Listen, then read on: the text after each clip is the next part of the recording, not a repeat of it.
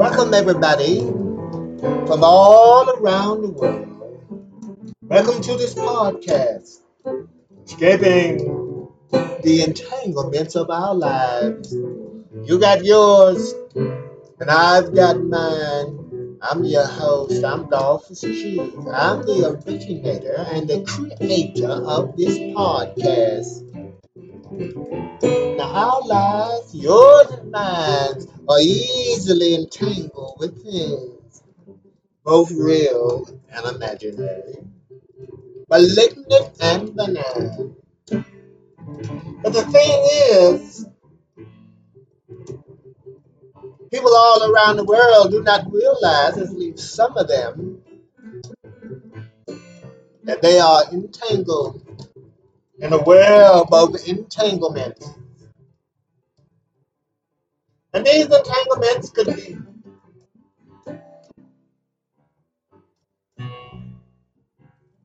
what's keeping you back, if anything is keeping you back. What's keeping you up, if anything is keeping you up. But whatever these entanglements are doing, I maintain that we can escape our entanglements. This escape is good for us mentally and maybe physically too. Of course, no one can live a life that is absolutely stress free. We all have stresses, but we do not have to drown and wallow in the mess. Yes, escaping our entanglements is possible. If you're following me, you know that this podcast is my method of dealing with one of the major entanglements of my life. And it is quite successfully, I should say. I'm having fun. And that's one thing about entanglements. You want to have some fun. But as the walrus said, the time has come. Yes, my friends all around the world, the time has come for the reading of the Word. Episode 1, Chapter 1, Part 2. A useless search for an unknown yard.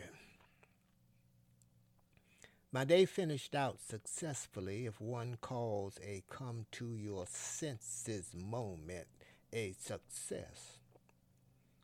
When I left the bus stop bench in search of a place beyond the eyes of the law, I eventually found a dumpster in a dark back street alley. The dumpster contained cardboard boxes. I stretched out on a pallet of cardboard and drifted off to a sound sleep. Daylight woke me up, and I went searching for the yard. Excuse me, I am looking for a place called the yard. Do you know where it is? No one I encountered had a hint of what I meant about the yard.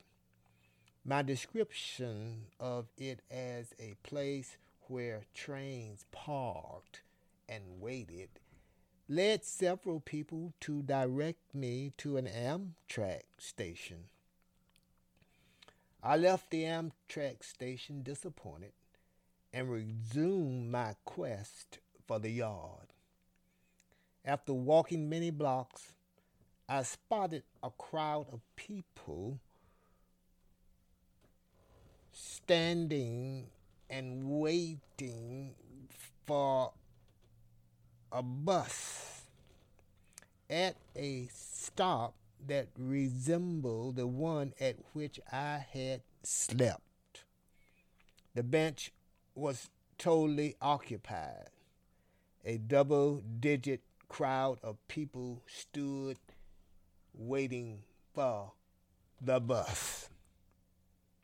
But I noted a man who stood apart from those who waited. He looked grungy. He stood in one spot.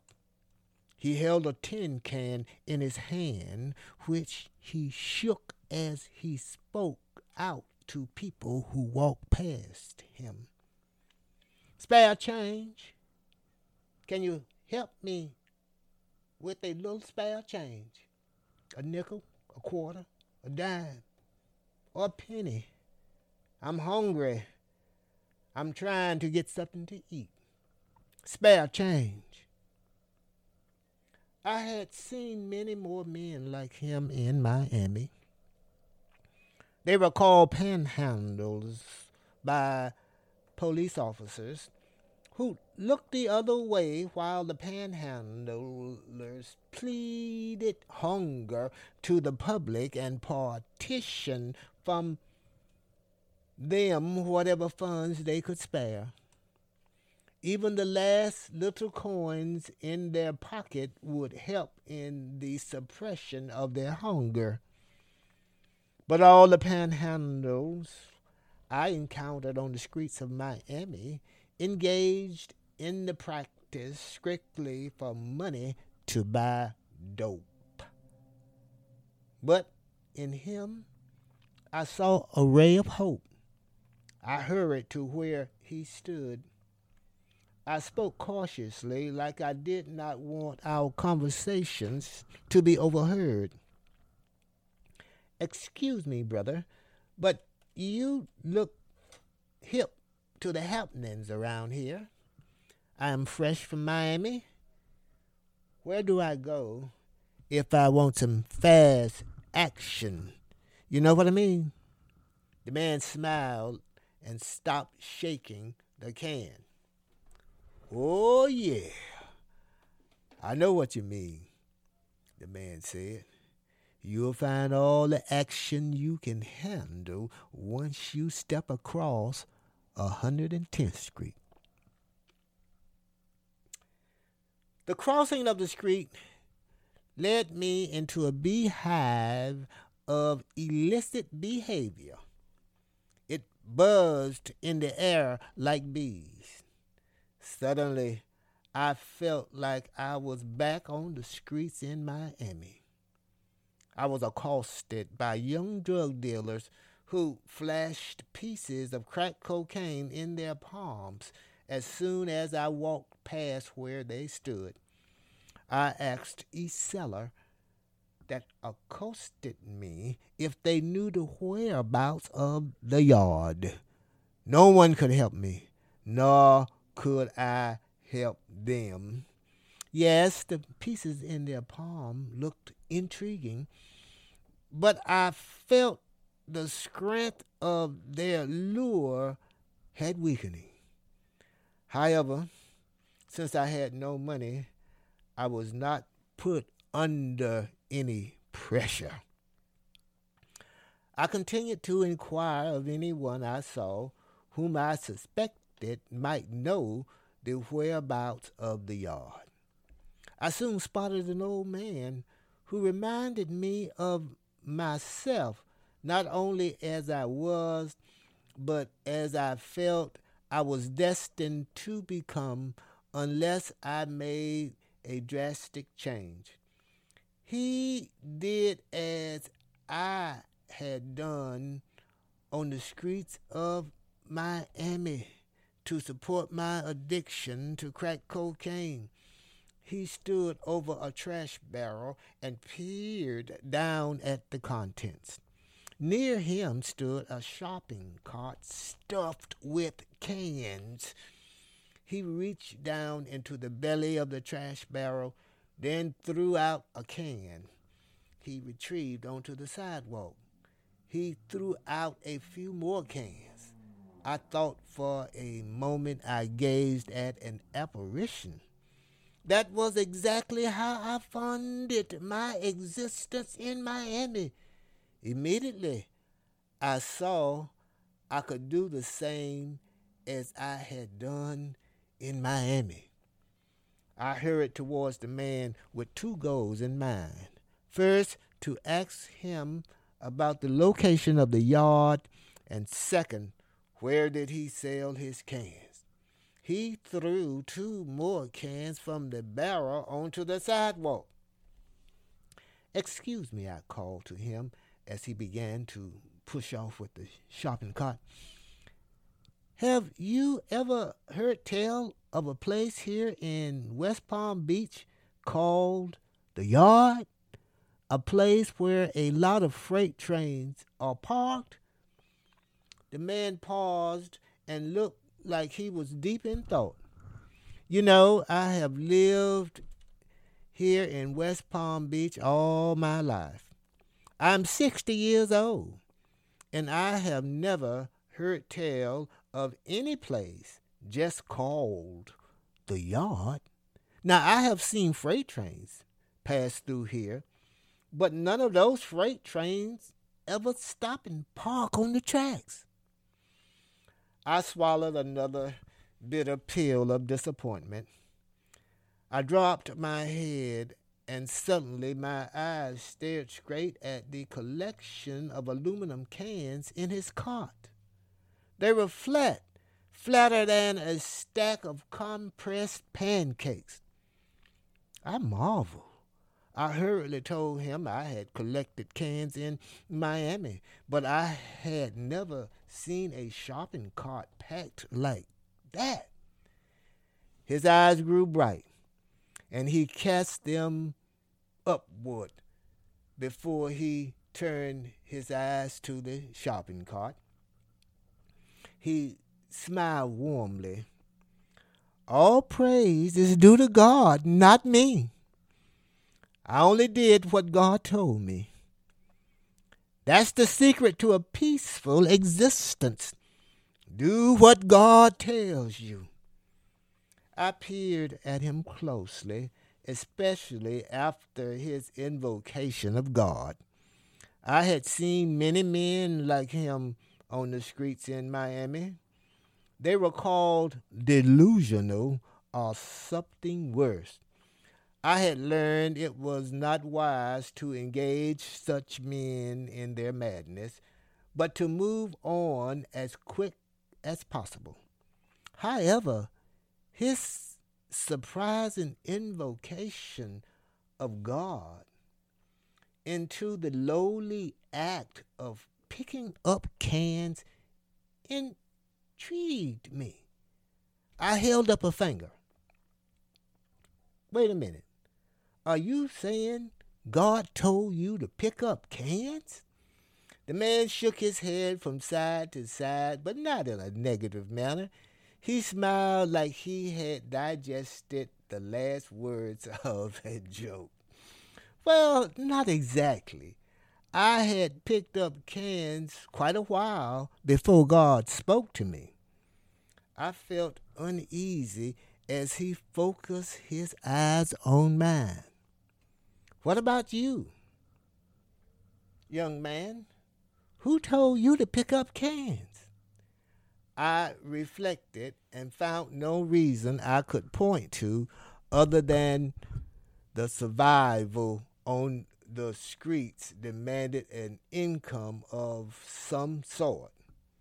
How does one survive financially on the streets except from social services, religious charities, panhandling, thievery, or prostitution?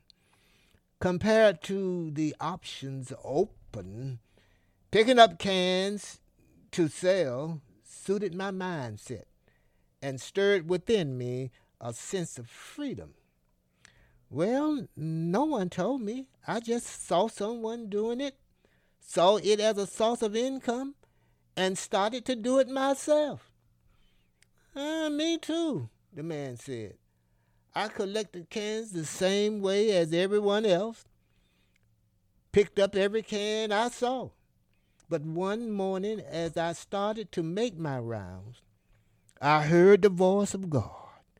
It sounded like thunder and lightning. The voice said, "Ye shall be blessed, and I will increase your harvest if ye gather up only the flatted cans." So I asked with puzzlement, "You only pick up flatted cans?" He nodded his head affirmatively like an apostle in full agreement. "I won't pick up a can if it ain't flat." He glanced at the cans he had tossed from the trash barrel. "I won't even pick those cans up. You can have them. Besides, I am done for the day." Then he looked at me with his eyes all aglow. "I'm heading to the scrap yard right now. I'm going to get paid. I know I got a good $40 in this cart. Do you know what I'm going to do? I'm going to get one. And I know who got some fat ones, too." I watched as he exerted effort to push the loaded shopping cart away. I thought, why not? I did not have any money, and I knew how to do it. I picked up the cans from the sidewalk and began to search for a shopping cart instead of the yard. I walked for miles and collected cans, even the flat ones, which in Miami I never bothered to pick up. I walked endlessly and relentlessly as I collected every can I saw. I filled the shopping cart, then stuffed those cans into a trash bag and filled the belly of the shopping cart again. I did that 3 times. Then I found my way to the scrap yard, where I walked away with $15 in my hand. Now, as the sun was on its way down, I sat at a picnic table in a public park, beat to my socks. Very tired, but a little wiser about my present predicament. I would return to Miami. I had failed to find the yard, but this failure had set me free. I would not run like a coward from my addictions to crack cocaine. Instead, I would ram it head on, ram it to smithereens. And the joy of the journey back was I didn't have to walk. I had earned enough money from the sale of cans to purchase transient bus tickets all the way back to Miami. I sat like a success, peacefully at the picnic table, with a return to my senses. And with that, we have reached the end of our first episode. I took a freight train to be my friend. I invite everyone to join us again next week for another reading of the Word. Until then, this is Dolphus Q. So long, everybody.